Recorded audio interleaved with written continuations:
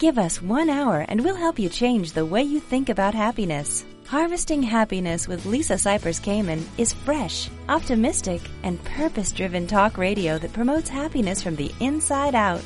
Each week, Lisa spotlights trendsetters and change agents who offer sound emotional fitness tips for improving mental muscle tone and greater well-being.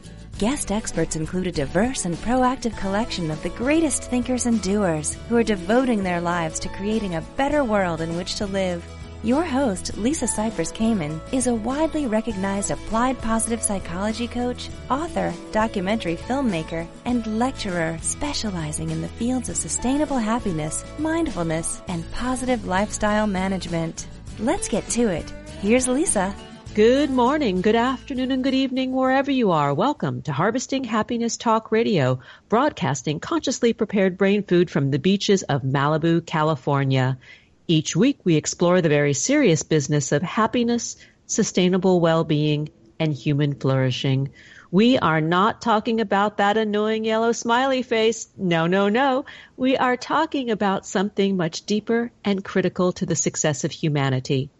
Authentic happiness is not selfish, egotistical, or narcissistic.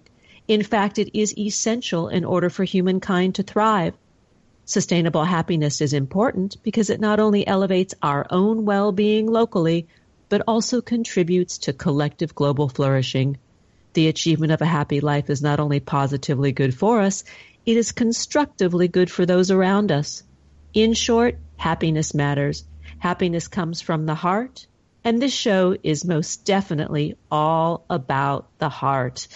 One of the topics that we love to cover over here on Harvesting Happiness Talk Radio is post-traumatic stress. And usually we talk about post-traumatic stress and what we can do with it, how we can transcend and transform it into post-traumatic growth. But how do we manage post-traumatic stress biologically, physiologically? And this is something that, prior to this time, there haven't been any markers or ways of physically testing our chemistry for the evidence of post-traumatic stress. So today we're talking about innovative diagnostics as well as treatment of post-traumatic stress. My first guest is Jennifer, I hope I pronounced this right, Perozzini. Did I get it? Yes. Hey! Jennifer earned her BA in neuroscience at Barnard College of Columbia University. She then received her PhD in behavioral neuroscience at UCLA under the direction of Dr. Michael Fanzelo, where she studied the mechanisms underlying post-traumatic stress disorder. Recently, she completed her postdoctoral fellowship at Columbia University in the departments of psychiatry and integrative neuroscience, where her research focused on rodent models of aging and Alzheimer's disease.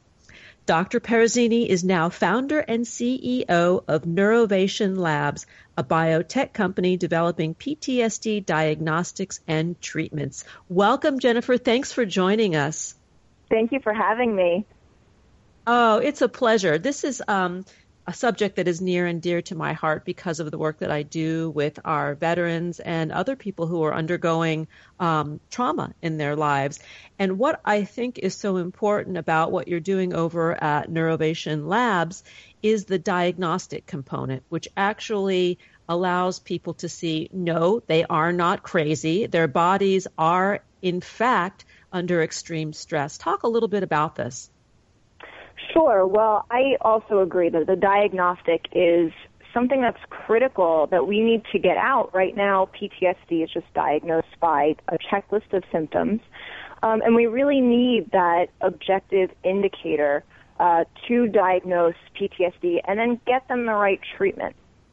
So what we're doing at Neurovation Labs, it's based on the research I've done in the past. I used a rodent model of PTSD, and we actually found that in nearly all of these rodents that experienced a traumatic event, we saw this increased protein in the fear learning center of the brain. And from that, we're now creating a diagnostic tool and translating all of this research into humans.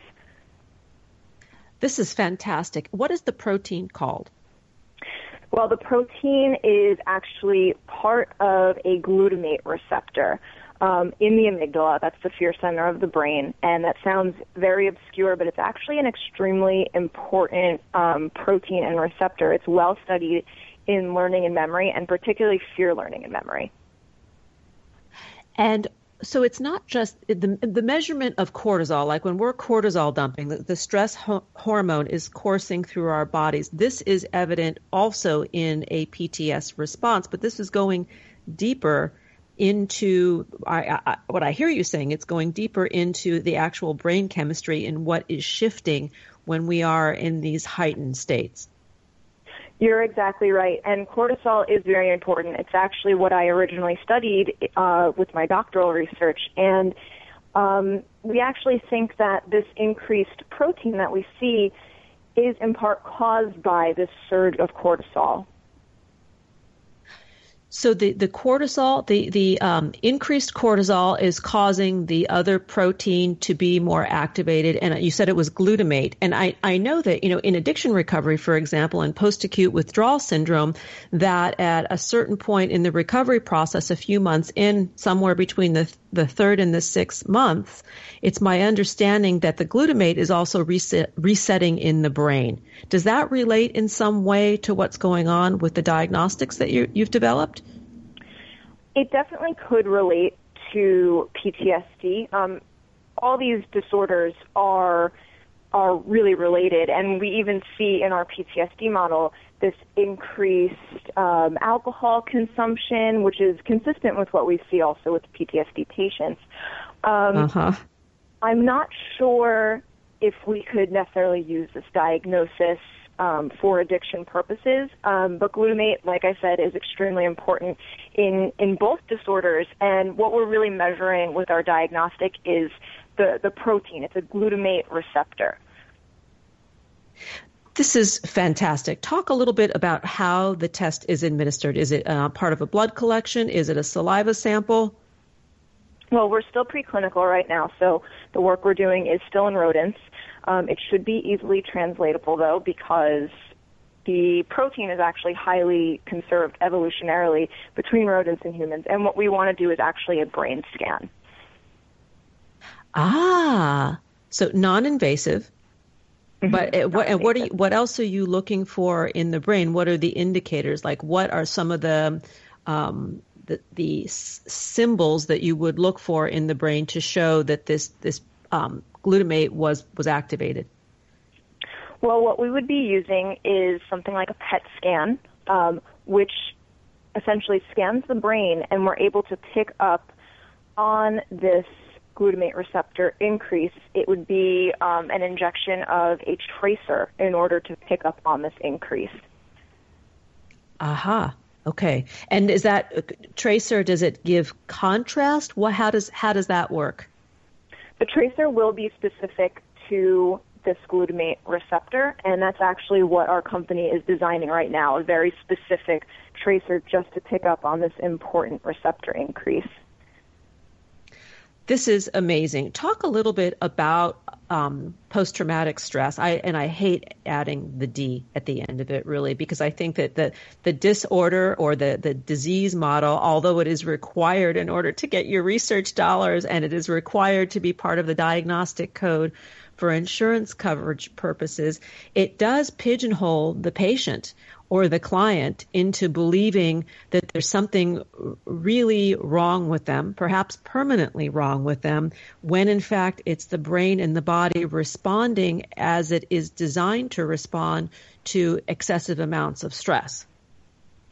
That's exactly right. The stress response is extremely important and adaptive. When we experience fear, we have these, fear responses, and that's important for survival. And what happens with such a traumatic event is that the fear response becomes hypersensitive, and that is what we're really trying to target and bring everything back down to baseline. And PTSD, it's a devastating. I hate to use the word disorder as well, but it affects 8 to 10% of the population. That's about 24 million people in the U.S. is living with PTSD, and that's about the population of New York City, where I'm based. And the symptoms include things like hyperarousal, these sensitized fear reactions to trauma-related cues, avoidance of trauma-related cues, and constant re-experiencing and reliving of the trauma. Yeah.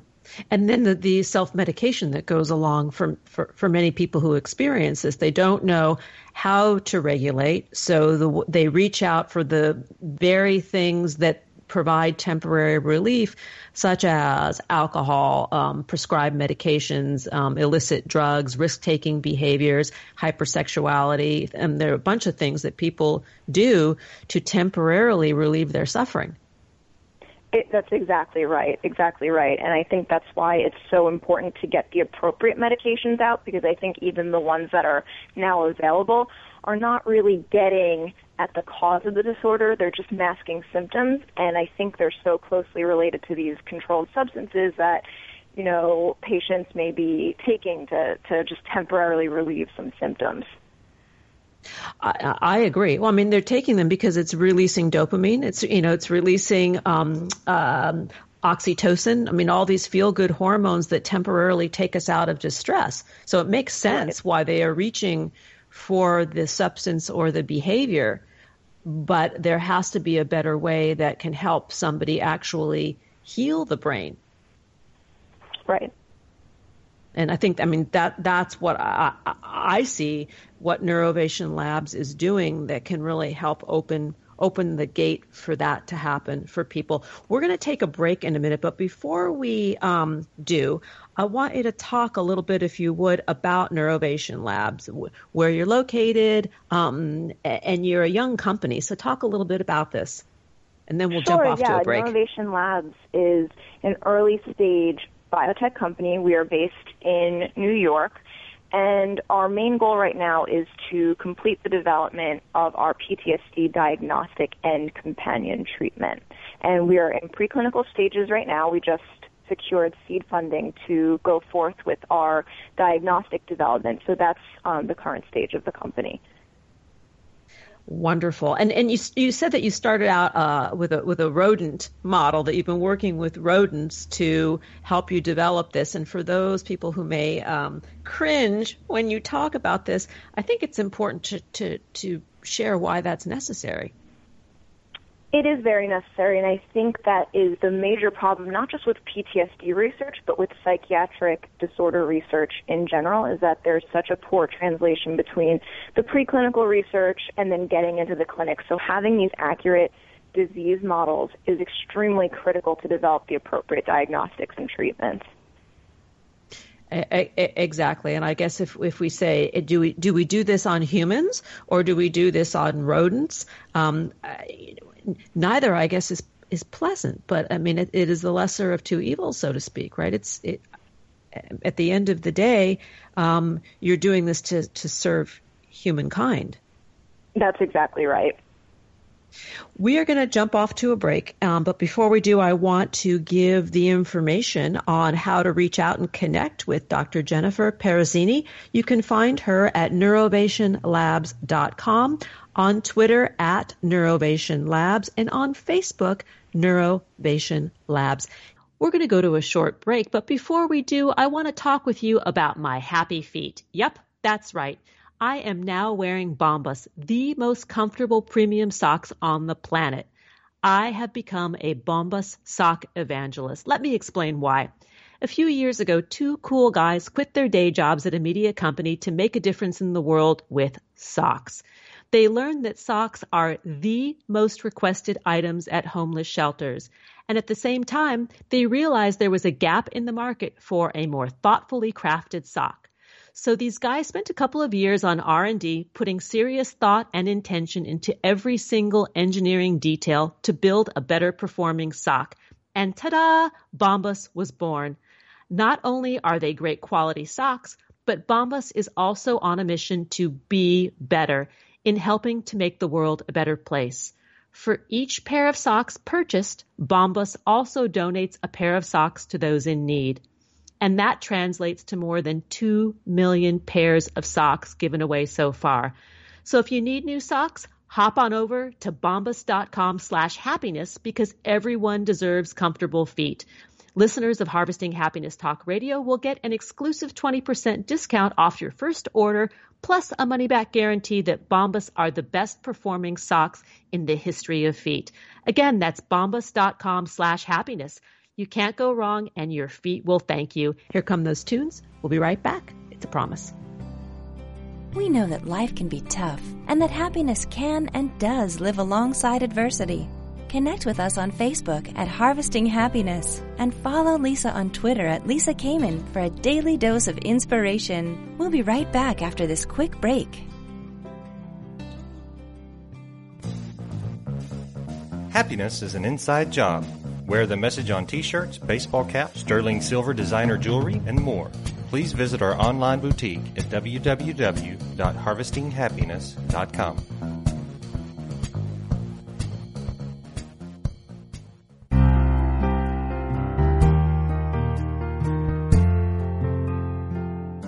Are you or do you know a returning U.S. military man or woman in need of restoring joy in their lives? Did you know that our nonprofit, Harvesting Happiness for Heroes, offers stigma-free combat trauma and post-deployment reintegration programming? Check us out at www.hh4heroes.org. That's HH, the number 4, and heroes.org.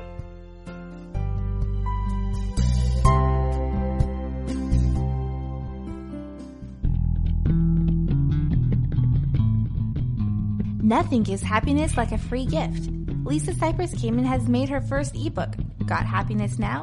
8 Keys to Unlocking a Joyful Life, available at no cost to everyone. Unwrap your complimentary copy now by visiting www.harvestinghappinesstalkradio.com. Each day we get to choose how we are going to show up for life. And at times, we need tips for strengthening our well-being. Learn training strategies for greater emotional fitness and improved mental muscle tone at harvestinghappiness.com.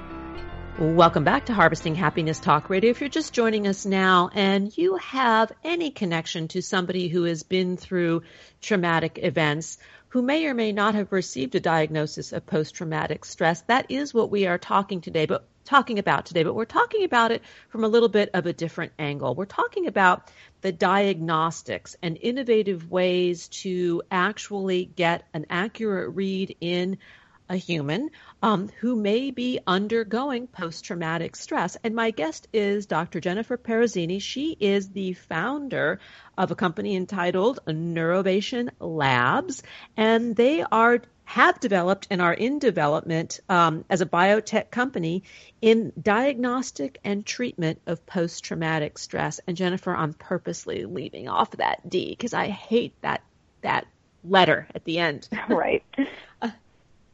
We understand why it's there.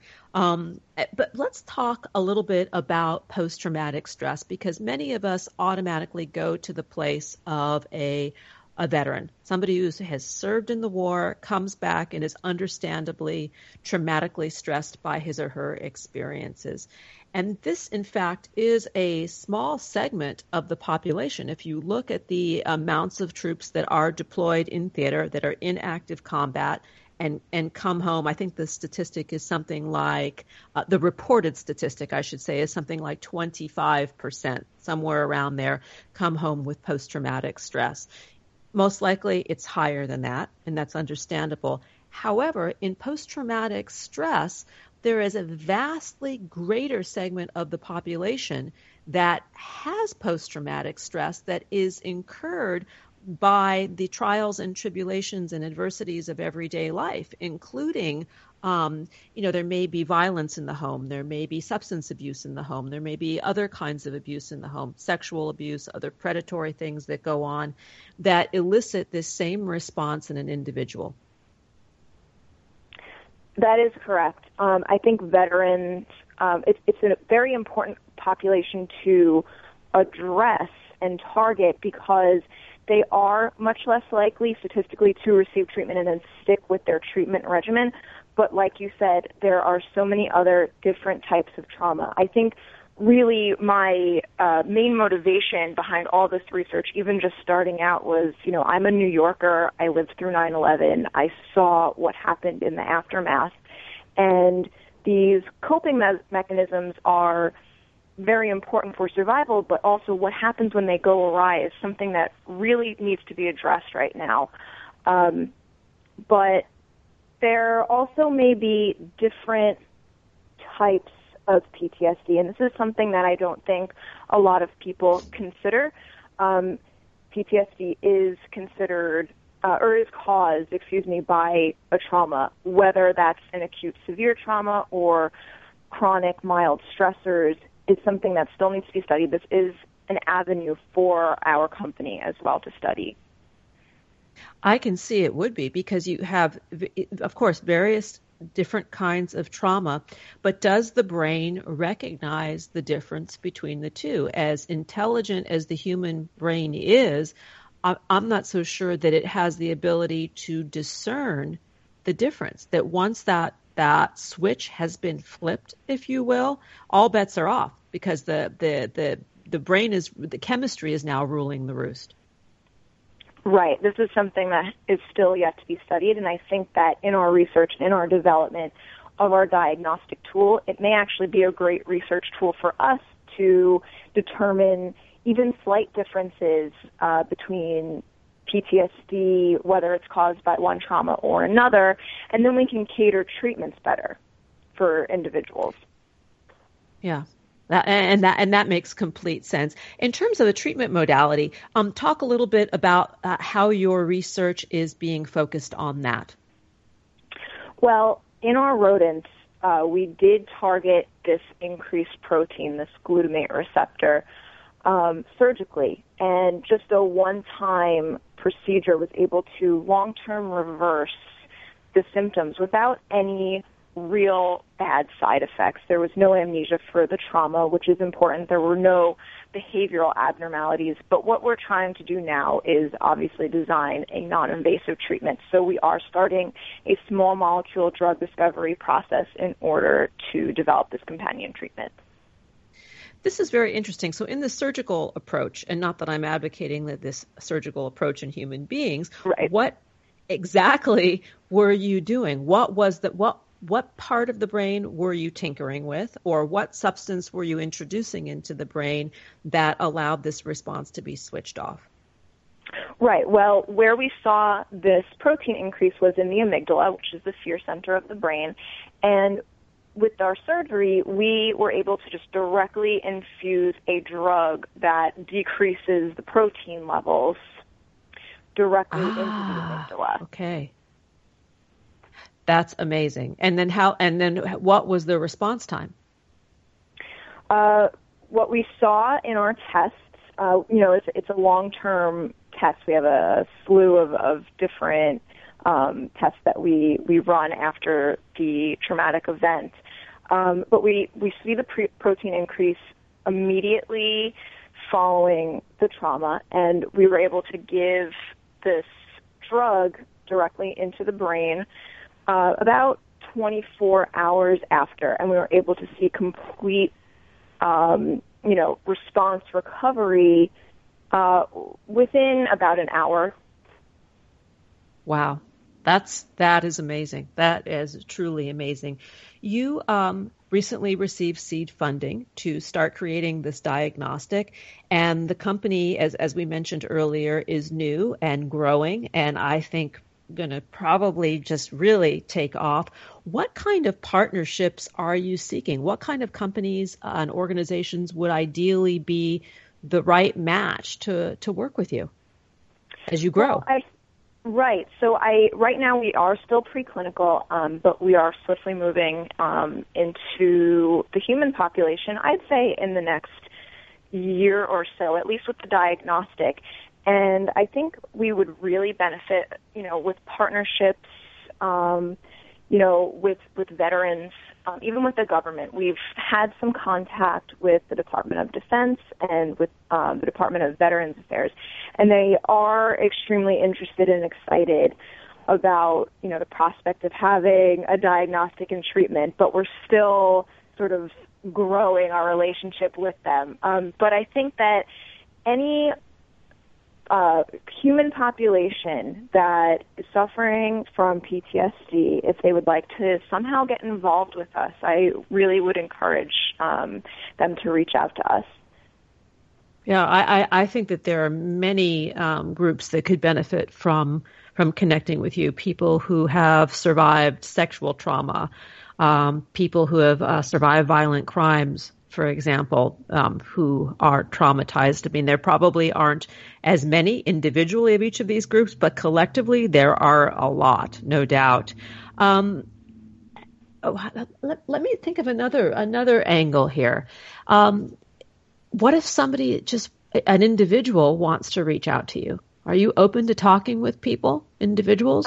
Yes, I'm always open to discussing what we do, or, if anybody has any questions, because I think what is so important, not just developing treatments and diagnostics, is that we need to have a better public awareness about mental health. So I'm always open to a conversation. And this is where I think you could really serve the population too, is opening up more of a dialogue. Mental health has a stigma, especially those who have undergone trauma. And if we're talking about veterans, those who've been off to war, there is a certain shame that comes with that for many, that they should be able to somehow man up and deal with what happened, when in fact they have been asked to perform or have witnessed heinous things that go against, that breach a moral compass, that most of us have. And therein lies, I think, what contributes to the post-traumatic stress response. We violate our own code, or see something that violates our own code, and there's no apparent way to reconcile that. I agree. And as I said before, veterans especially are the least likely to seek or complete their treatment regimen. And you're right. What's most important right now is to just break the stigma around mental health. And, we should all just be in this together. We are serving the population, and, we can all work together in order to help mental health disorders and just create a better understanding of mental health. I want to just say one more thing about trauma, because oftentimes we like to think that it is somewhere over there. Excuse me, that person had that trauma, that it's outside of self. When in reality, when someone is traumatized, if you take the view that we as humans are a part of a village or a tribe that is interconnected, the well-being of another person and their ability to rise to their potential and have a life of meaning and to flourish and thrive not only serves him or her, but the greater good. And that's where I think this conversation becomes one of social responsibility. I completely agree with that. I think we all know someone. We've all, even speaking about post-traumatic stress, we've all experienced something very stressful, and it may not take much in order to push that to the next level. And I think that just, it is a social responsibility. I think that mental health just needs to be discussed much more. I agree. And for those of us out there that don't think that has ever happened to us or could ever happen to us, the fact is, if we're alive, we will be traumatized at some point in our lives. And I am grateful for people like Dr. Jennifer Perozzini for, making these tests, for doing the research, for having the interest in not only as a clinician and a researcher, but also as a human. From the human heart, this is what you want to do. This is how you contribute your joy to the world. And I thank you for that. To learn more about Neurovation Labs and Dr. Jennifer Perozzini, who is the founder and CEO there, you can please visit www.neurovationlabs.com. On Twitter, that handle is @NeurovationLabs, and on Facebook, Neurovation Labs. And if you or someone you know is challenged by post-traumatic stress, you might give a shout out over there to Neurovation Labs, because maybe there's some way you can connect and contribute to the research and the projects that are happening over there. Jennifer, thank you for joining us on Harvesting Happiness Talk Radio. Thank you so much. Here come those tunes. We will be right back. Nothing gives happiness like a free gift. Unwrap your present by signing up for Happiness Headlines, our monthly e-zine at harvestinghappiness.com. Stay tuned for more after the break.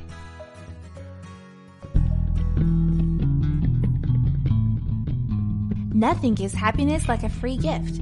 Lisa Cypers Kamen has made her first ebook, Got Happiness Now? 8 Keys to Unlocking a Joyful Life, available at no cost to everyone. Unwrap your complimentary copy now by visiting www.harvestinghappinesstalkradio.com.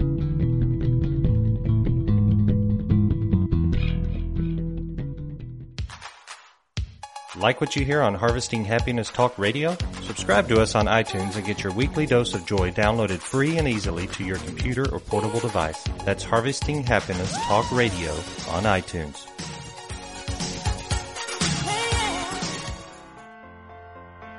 Each day we get to choose how we are going to show up for life. And at times we need tips for strengthening our well-being. Learn training strategies for greater emotional fitness and improved mental muscle tone at harvestinghappiness.com. Welcome back to Harvesting Happiness Talk Radio. If you're just joining us now, we are continuing the conversation about innovating diagnostics and treatment for mental health. And my next guest is Dr. Emeren Mayer, who is a professor of psychiatry at the Oppenheimer Center for Neurobiology of Stress at UCLA. And he is also the author of The Mind-Gut Connection, How the Hidden Conversation Within Our Bodies Impacts Our Mood, Our Choices, and Our Overall Health. Welcome, Dr. Mayer. Thanks for joining us. Well, thanks for having me on the show. It's a pleasure. It's a pleasure to have you here. Let's talk about the mind-body connection. So much has been written from the supposition of the connection between the mind and body. And really, there's been a lot of research done that is now indicating for fact that this is true, that our mental states are, in fact, influencing our physical states and vice versa. Yeah, so in some ways, it's an old-fashioned topic. It used to be called psychosomatic connections in medicine. That kind of got discredited. Then there was a period where there was relatively little interest, particularly in the brain-gut connection. I mean, so for a large part of my career, this was kind of an esoteric area within gastroenterology. And I should clarify, so I am a gastroenterologist by training, have a joint appointment in psychiatry. So I'm not a pure psychiatrist.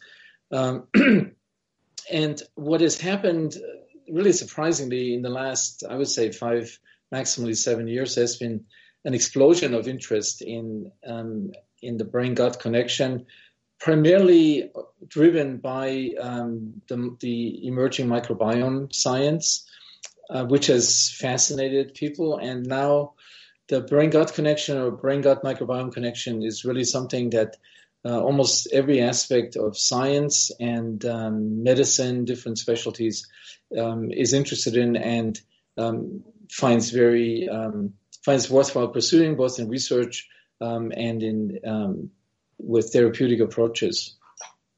So when we talk about how the mind communicates with the gut, and some people may find this hard to believe, but if we are in a state of constant worry, anxiety, and depression, or other negative emotions, how is this impacting the gut, the belly, or what some say is the second brain? Yeah, so the way that I have come to see this interaction, it's really one fully integrated unit, the brain and the gut. And the reason I think that is, so that model basically assumes that anything that goes on in our brain in terms of emotional reactions or perceptions, even thoughts, will have a counterpart or a mirror image at the gut level, and vice versa. Anything that goes on in the gut, so the chatter of these trillions of microbes that are living there, or the contractions, or any other processes, will be reflected in altered brain activity. Most of which, the great majority of which, we don't perceive consciously, but it goes on nevertheless. So based on sort of an extensive body research, both in animals and in humans, we can assume that this is really needs to be viewed as an integrated unit, not as separate organs. Why the gut of all the other organs or the rest of our body? I mean, clearly, every part of our body has a close connection to the brain, to the nervous system. The gut is unique because, as you mentioned, it has its own nervous system. It's been called the little brain of the gut, or the second brain, which is in size. If you put all these nerve cells together, it would equal our spinal cord in magnitude. But it also has the biggest part of our immune system is inside the gut, and the biggest part of our endocrine system, because the gut has a variety of different cell types that make hormones that are being released in response to food or emotion.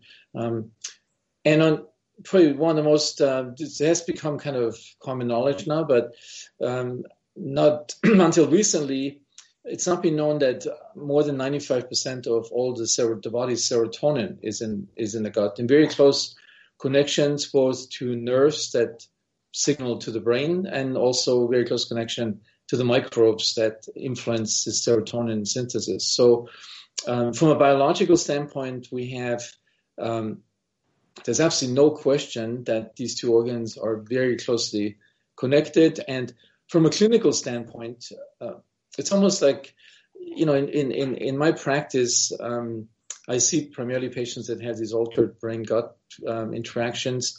And it seems like almost everybody, more so women than men, are aware of this connection. So every time I give a talk somewhere or being interviewed, people with their hands come up and say, "This is me," or, so patients have known it for a long time. Physicians have denied it for a long time, still denying it to a large proportion, but or they don't know about it, like in psychiatry. But the science is basically now so strong that we have to change our concepts of diagnosis and treatment. Indeed. When we look at so many of the commercials that are on TV that are addressing issues with the gastro systems, talking about irritable bowel and all these other conditions, is that form of treatment merely a Band-Aid? And is there another approach that really gets to what's going on underneath and can help heal? To start out with, one brief comment. Yes, there's a lot of. So I've been talking about the science, that's sort of really been growing exponentially. Unfortunately, there's also a lot of chatter. This has been picked up by the media, by self-declared healers and experts. 5-7 years ago, there were virtually no experts that would say, I'm an expert in brain-gut or brain-gut microbiome interactions. Now, if you go to Amazon, you see all these books, like specific recommendations and specific diets. The approach that we take, so this goes on obviously in everybody. You don't have to be a patient.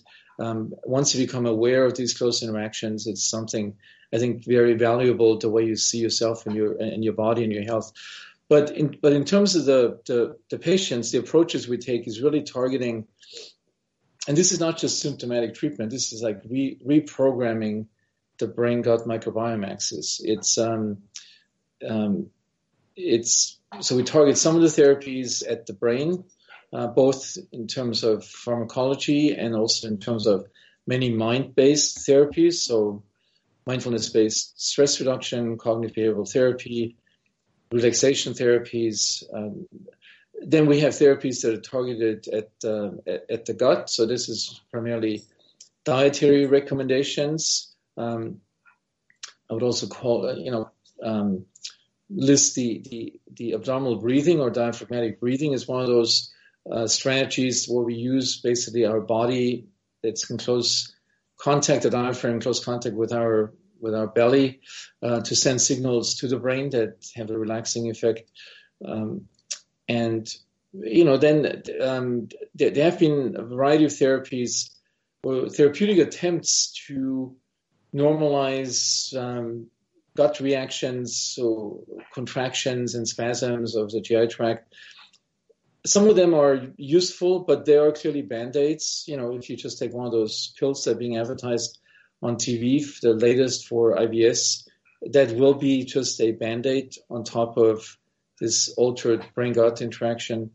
And then we've seen most recently, the fascinations with the microbiome and the potential therapies that would be targeted at that, ranging all the way from probiotics, prebiotics, or food items that would feed the microbes, the beneficial microbes. And then there's even some clinical trials going on in terms of fecal microbial transplant. So it's not just symptomatic therapy. If you have a holistic view, excuse me, of the brain and the gut and how they interact, there is a therapy that we believe can reprogram the interactions if they're gotten out of balance. And how would that be done? Well, as I said, to start a practice of mindfulness, of stress reduction, switch to the normal breathing, eat the right kind of foods, avoid the foods that we now think are not good for your gut microbiome and your gut health.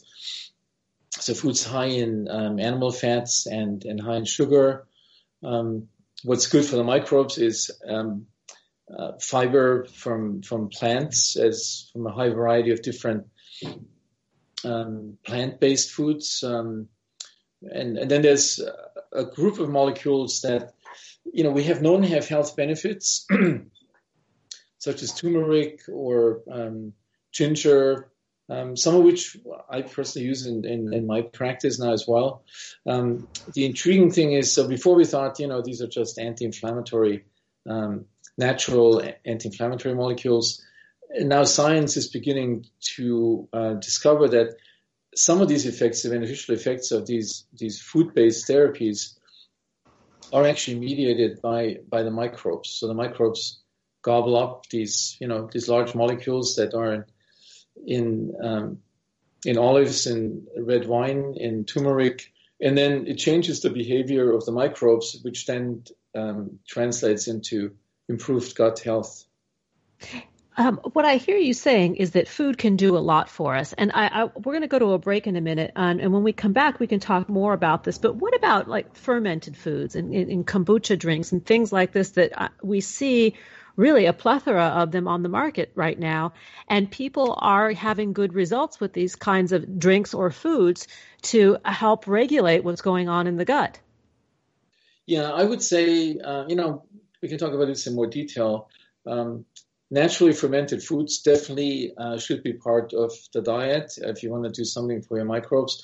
For many of the organisms that are in different fermented foods, for example, Korean foods, we don't know if they really qualify for a probiotic, which is a microbe with a demonstrated health benefit. For some of them, this has not been established yet, but I personally believe that a diet rich in fermented foods with a large number of different microorganisms contained in them is a natural thing. It's been around for hundreds, possibly thousands of years in Asia.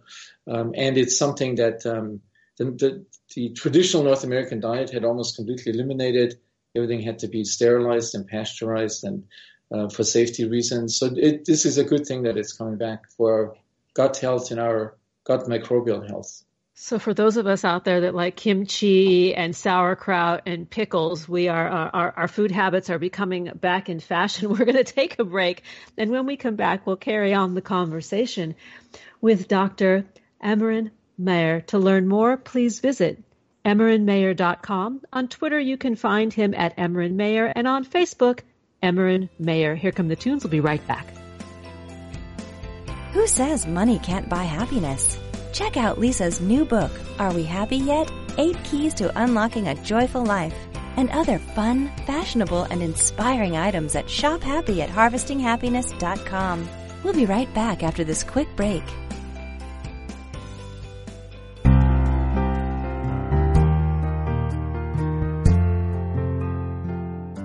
Are you or do you know a returning U.S. military man or woman in need of restoring joy in their lives? Did you know that our nonprofit, Harvesting Happiness for Heroes, offers stigma-free combat trauma and post-deployment reintegration programming? Check us out at www.hh4heroes.org. That's HH, the number 4, and heroes.org.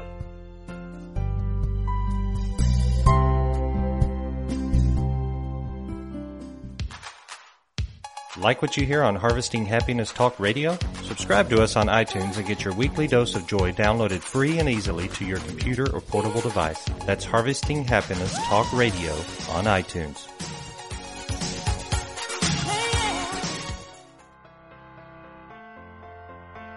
Each day we get to choose how we are going to show up for life. And at times we need tips for strengthening our well-being.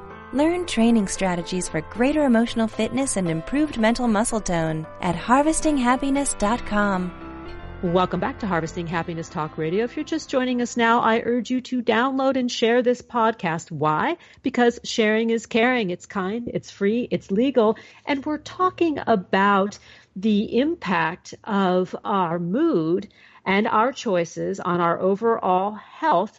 We're talking about the mind-gut connection, how the hidden conversation within our bodies impacts our mood, our choices, and our overall health, with the author of this new book, Dr. Emran Meyer. Dr. Meyer, prior to the break, we were talking about some of the new food products that are on the market that really are old products that have come back into fashion, such as pickled foods, sauerkraut, kimchi, and probiotic drinks, and the impact of how it is having on people that suffer from gut problems. I would also include in these food-based fermented foods cheeses. So there's thousands of different types of cheeses. There's actually a science to that now. People have looked at the different microorganisms, and it's really amazing what variety of microbes are contained in different cheeses, not in the yellow and orange cheddar that you buy in the supermarket for your sandwich, because there's almost nothing left in there. But the French or cheeses from different parts of the world that have many of these microbes. We don't know yet what the health benefit is. That's the same thing with the various Korean foods that I have discovered ever since I've written this book and found absolutely fascinating. So when you have a regular Korean meal, a traditional Korean meal, you have you could have 30 of these little dishes come with it as side dishes, all of which have these fermented products. So I should clarify, these are naturally fermented foods that have microbes in it that are not harmful. But if you use the strict definition of a probiotic, something that has a demonstrated health benefit, there's still a lot to learn. So we don't know what difference that makes. Like in Korean culture, if from infancy on you eat a diet that's rich in these much richer in these fermentation products and metabolites than it is in North America. I was just saying I would be interested to know what the depression rate is in comparison. I mean, if we're talking about having a healthy gut, thus leading to a healthier mind, if all systems are working properly, are they better off emotionally than we are? That's a good question. We asked that question. So when I came back from Korea, with the help of a Korean student here at UCLA, we tried to look at that literature. And the problem is the epidemiological data on prevalence of depression in Korea is not as good as it is in Europe and North America, mainly because there's still a stigma around psychiatric diseases. So people will not admit if they suffer from this. It's kind of a taboo to even talk about it. So that we don't know this. I think it'd be really interesting in the future to do studies like that. And so just coming back to what you said earlier. So, we have this growing just in awareness, because they've always been around, these fermented food items. But then we also have this growing number of drinks and dairy products that, there's a huge commercial interest in this area. Pills, tablets, just about every form of delivery of probiotic enriched treatments. And the data on the benefits of that is so what I would say, there's a lot of studies. The studies are not as tightly controlled, clearly, as you would have to do if you want to approve a new medication. But there seems to be pretty much a consensus that there is a health benefit in adults by various probiotics. People have looked at primarily the bifidobacteria and the lactobacilli strains. We don't know if these strains differ greatly. We also don't know if it's better to take one probiotic or a mixture. We also don't know for sure if a so-called symbiotic, that's taking probiotics together with a food component that is food for the microbes, so-called prebiotics. So if you put a prebiotic and a probiotic together, you have a symbiotic.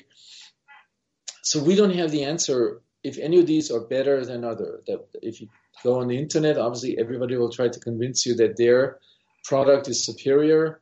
But if you really look at the scientific evidence, we can only say, yes, it is. It seems to be beneficial. The effect is relatively small, but significant.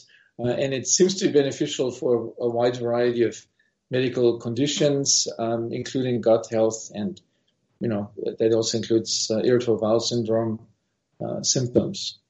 So that's the current state. So a huge variety of products out there, food-related and manufactured. Some evidence that it's beneficial, but it's clearly something where I think the consumer is sometimes at a loss of what product should they buy. All of my patients ask that question. There's hundreds of these probiotics on the internet. Which one is really good for me? What about the effects of our memories, particularly early memories, on the gut-brain dialogue? Very important topic, and this has been studied even before the microbiome came as an additional component into this brain-gut interaction. And we know that early life experience is really starting in pregnancy. Such as, and this could be a wide range of things. It could be stress of the pregnant mother. It could be stress of that the infant or the child, or actually in humans up to the age of 18, major stress, severe stressors that affect an individual can program the interaction or dialogue within the brain-gut axis. Once that happens, it's sort of like an operating system. It stays with you for most of your life. In animals, that's correct to say that. In humans, we have the ability through, I would say, primarily mind-based therapies, and the ability of our prefrontal cortex to learn and to influence this brain-gut dialogue. We have the ability to correct for some early life memories. The memories themselves probably don't go away. We know, epigenetics is a big topic now. We know that, so for example, early life stress has an epigenetic effect on genes that are relevant within the stress system, setting the gain of the stress system. Now, with the microbes, we get a whole nother set of memory mechanisms. And it starts again with pregnancy. So the food that the mother eats and the stress level can affect the composition of the early gut microbiome in the infant. Then there's factors like the breastfeeding, the other nutrients that the infant takes in. that basically is another programming event. So one we have at the level of the nervous system. This one we have at the level of the gut microbiome. And the gut microbiome programming time period is over after about 3 years. Starts in pregnancy, over in 3 years. At the brain level, it goes on till 18 years. But all these memories basically encode what happened to us early in life. A variety of factors, stress, nutrition, closeness with the family. So we're basically programmed for an adult life based on the variety of experiences that happen early on in life. Very, very fascinating. And finally, we probably don't have a lot of time to get into this on a deep level, but I want to broach some of your recent studies on psychobiotics. Yeah, so I mentioned earlier, so probiotics, the definition is microbes with a documented health benefit in humans. So the psychobiotic term was coined in analogy, so microbes with a documented mental health benefit. And that concept basically came out of animal studies where some pretty dramatic results have been obtained by several investigators that the microbes can significantly influence, for example, the mood, anxiety-like behavior, social behavior, and a variety of other things that you would say are kind of a brain, a psychiatric domain. The problem has been that until we did our study, there's really not been any significant or serious evidence to confirm that this also happens in humans. And there's also commercial interest in this to develop probiotics that have a beneficial effect on anxiety and on depression, on autism. None of these have really been established in terms of that we're there, that you can buy this probiotic and it will improve your anxiety in a consistent fashion by itself. So we did a study where we wanted to really look at this closer. So we we asked healthy young women to either eat a fermented milk product with probiotics, a non-fermented milk product, or not do anything. We looked at their brain after 4 weeks and gave them an emotional stimulus, and the brain responses to that stimulus were different, were attenuated in the group that had ingested the fermented milk product. So that this remains the only study so far that really shows that psychobiotic effects can be observed in humans. We have several other studies going on now to confirm that further, but a lot of animal data, very exciting, but limited data in humans so far. Dr. Mayer, we have run out of time, and I want to give our listeners the opportunity to visit you on your website and learn more about your latest book, The Mind-Gut Connection, How the Hidden Conversation with Our Bodies Impacts Our Mood, Our Choices, and Our Overall Health. To learn more, please visit EmerenMayer.com, on Twitter at EmerenMayer, and on Facebook, Emeren Mayer. Here are a few thoughts before we part. Happiness is not a destination. It cannot be bought, sold, or traded. Happiness will never invite you to the party. Happiness simply comes down to a choice to show up each and every day in the world with passion, purpose, place, and meaning. Thanks for joining us on Harvesting Happiness Talk Radio. This is Lisa Cypers-Kamen, and my guests today, Dr. Jennifer Parasini and Dr. Emeren Mayer, wishing you kind thoughts, kinder words, and the kindest of actions. Until next time, remember, happiness is an inside job. Happiness is your inside job. Go out and rock your day. Thanks for joining us on Harvesting Happiness Talk Radio with Lisa Cypers-Kamen. Join us each and every Wednesday for a brand new episode of consciously curated talk radio from the heart. Keep harvesting your own happiness anytime from the comfort of wherever you are, with hundreds of free downloadable podcasts from our libraries on TogiNet, iTunes, and SoundCloud.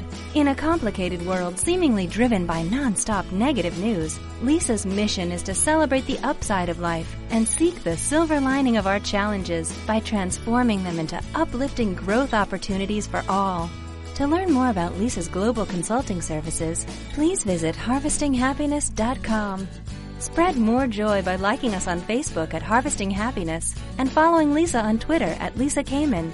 Harvesting Happiness Talk Radio is produced in collaboration with TogiNet Radio, KBUU, RadioMalibu.net, and is available on PRX, the Public Radio Exchange.